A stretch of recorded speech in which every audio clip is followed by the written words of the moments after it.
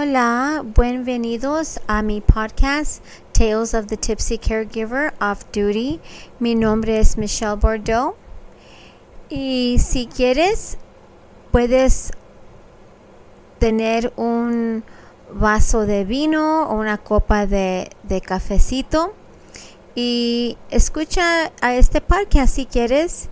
Yo empecé este podcast porque yo tenía que terminar mis estudios y mi trabajo en el negocio de vino. Yo estaba trabajando en un hotel también y un restaurante. Yo pensaba que yo tenía mis sueños listos. Ya yo iba a tener un trabajo que yo fui a la escuela para hablar de vino. Pero las cosas no son como los queremos siempre, ¿verdad? Yo tenía que cuidar a mi mamá. Mi mamá estaba enferma de demencia. Mi mamá sí se podía recordar a muchas cosas y también a mí también, pero que era con mi mamá ella se enojaba y eso se llama como the dementia rage en la noche. Ya mi mamá ya no podía dormir y por esa razón yo no podía dormir tampoco, y era un tiempo de mi vida y yo ya me iba a divorciar. Sí, ya tenía los papeles listos, pero mi mamá, que ella vivía con nosotros, ella estaba poniendo más enojada, estaba teniendo muchas cosas que ella no estaba bien, y por eso yo tenía que parar para divorciar. Yo y él hablamos y él dijo que él va a cuidar a nosotras porque mi mamá no se tiene que ir a un hospital. Mi mamá vivió 6 años así y yo lo estaba cuidando. La primera vez que yo le dije a mi mamá que ya no voy a trabajar, que yo te voy a cuidar, nadie más, pues yo y él. Y también, of course, seguramente Dios va a ayudarnos. Pero yo tenía que decirle a mi mamá que yo no voy a hacer todo bien, yo no voy a saber qué voy a hacer. Muchos días yo no voy a saber qué voy a decir o qué voy a hacer. Pero lo voy a hacerlo con mi corazón y porque yo quiero que tú quedes con nosotros. Sí, mi gente, yo empecé a escribir. Yo no puedo hablar muy bien español, pero yo quería tener eso en español ahorita antes que yo lo digo perfecto. Ojalá que me puedan entender, pero yo necesitaba tener este podcast para hablar con la gente que están en mis zapatos también cuando yo era así. Mi mamá ya no está aquí. Mi mamá se fue a Dios octubre el 31st of October. Y en la casa en su silla con su cobija cuando estaba dormida. Sí. Yo tenía que decir a la gente, tienes que cuidar a todas, y también ustedes, los que están cuidando a su mamá o su papá, tienes que cuidar a ti también.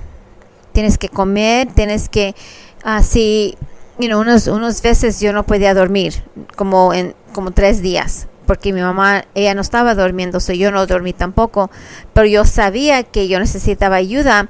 Él me ayudaba para que yo pudiera dormir como el tercer día, pero necesitas hacer todo eso, y también tienes que salir. Como 6 meses yo no fui a ningún lugar porque mi mamá no quiso que yo fuera afuera. No le hace si yo voy a enfrente de la casa. ¿Dónde estás? Me preguntaba. Para entrar a la casa, se ponen como con mi mamá, y no puedo decir esto. Ella se puso como niña y yo era la mamá. Mi mamá me estaba tratando como que ella era mi hija y no quería que yo fuera como a trabajo o a ningún lugar, porque tenía miedo sin mí. Yo sabía que ya me estaba enfermando yo necesitaba salir. Yo le dije a él, a mi esposo, que no, pues mi ex, pero hasta vivimos en la misma casa. Yo le dije, yo necesito salir a esta noche. Seguramente yo tengo que salir. Voy a ir a tomar café o un vino con amigos, nomás como 5 minutos de mi casa, pero yo necesito que ir, y tú tienes que decir a mi mamá que yo estoy dormida si pregunta para mí. Yo fui y yo le dije a mi mamá, la primera vez que yo hice esto, yo dije a mi mamá, yo tenía mis pijamas, mis pijamas que mi mamá me compró. Abajo yo tenía mi ropa para salir. Yo no tenía lipstick ni perfume, pero yo sí tenía mascara. No se mira, tanto que yo tengo makeup, y ella me va a decir, ¿dónde vas? Yo le dije a mi mamá, yo me voy a ir, mamá, ya me voy a ir a dormir. Y si necesitas algo, puedes preguntar a él, porque yo soy muy cansada. Ok, mi mamá dice, ok, y estaba pintando, porque yo siempre tenía cosas para mi mamá hacer, como pintar, escribir, sus games, y también la televisión. Estaba prendida. Mi mamá, yo puedo mirar en mi mente ahorita, mi mamá mirando, muy feliz. Mi hija no se va a ir a ningún lugar, ella va a ir a dormir. Ok, muy feliz. Y cuando yo le di un beso y un abrazo, y casi me estaba llorando, mis ojos me tenían gotitas, ¿verdad? Gotitas de amor. Y yo no quería que mi mamá me miraba, ¿por qué? Yo le dije, ok mamá, ok, buenas noches, te quiero. Y yo fui a mi cuarto y yo quité mis pijamas, yo tenía mi ropa, yo puse lipstick, y yo hablé a mis amigas, y también yo les dije, ok, que si pueden tener un copa de vino lista para mí, o mi latte también, mi pumpkin spice latte, me encanta ese latte. Y era también en octubre, y ahora somos en octubre, por eso yo quise tener mi primer podcast en español. Ojalá que me puedas entender. Yo hago eso con mucho amor, y yo quiero que la gente no se olvide de ustedes. So yo hablé para atrás a la historia. Yo hablé a mis amigas, tienen mi copa o mi latte, ¿verdad? So yo llego allí y tomo un vaso como mitad del vino o mitad del latte. Y mi mamá, él me está hablando en mi teléfono. Me dice, tienes que venir porque tu mamá quiere algo, pero no me quiere decir. ¿Cómo que no te quiere decir? Si no me quiere decir, ¿está bien? Yo me asusté. Está bien, pero no quiere decirme. Yo iba a poner algo en mi copa o mi latte para que no le lleven o no lo tiran, ¿verdad? Yo le dije a mis amigas, no dejas que quiten mi vaso, ahorita vengo. Yo me iba y llego a mi casa. Tengo que poner mis pijamas, quitar mi lipstick y hacer mi pelo más como yo estaba dormida. ¿Qué pasó, mamá? ¿Qué quieres? Ay, hija, se me cayeron mis pencils. Yo necesito el remote, no sé dónde está. Hija, yo quiero popcorn o algo, yo tengo poquito hambre. Oh my gosh. ¿Por qué no dijiste a él? No, yo quiero que tú vienes. Okay, mamá, yo voy a la cocina, le doy palomitas o que quiere mi mamá o una copa de té. She loved mi mamá le encantaba el green tea. Yo iba para atrás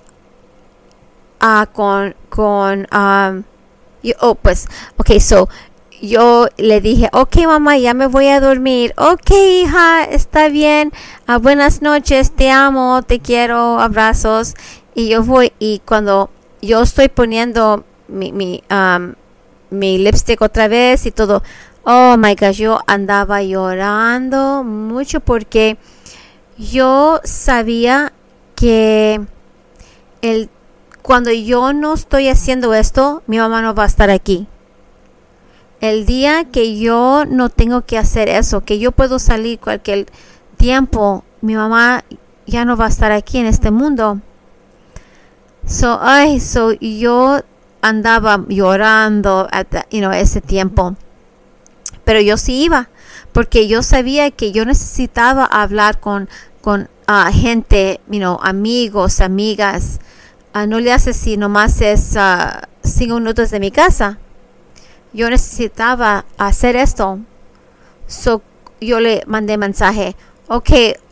Si es vino, otra vez, dicen que, dilen que me dan otro, o si se pueden calentar mi latte.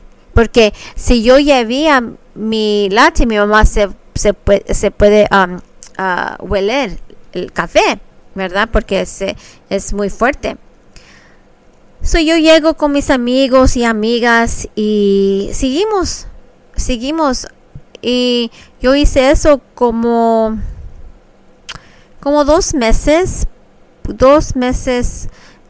Y luego mi mamá se fue a este mundo en octubre, the 31st of October, a las 11:23. Y no levantó ese mañana. Yo sabía cuando mi mamá estaba esa noche, yo sabía que mi mamá era el tiempo. Yo sabía, Diosito me dio mensajes en mi corazón que era la última noche con mi mamá aquí. El mensaje el impacto que yo quiero que tú tienes de mi historia es que nunca nunca don't give up. Just don't give up. Estoy hablando en inglés. Don't give up on your situation, your health. You have to stay healthy for whoever you're caring for. I had a beautiful time caring for my mother, and I would do it again. And this is 6 years later. My mom has been in heaven, and it is also my birthday month. My birthday was 10/10. But it makes it extra special how God let my mother be here with her loved ones until the very last day of this month. So I hope you enjoyed. Ojalá que me entendiste a mi historia. Yo lo hice con mucho corazón. Y que tienen un buen noche. Y si están cuidando a tu mamá, le puedes dar un abrazo y un beso para mí, porque ya yo no puedo en este mundo. Pero sí, mi mamá sí visita y yo sí sé que ella está aquí todavía. Pero te mando abrazos también, y hasta la otra vez. Adiós for now. Ta-ta for now.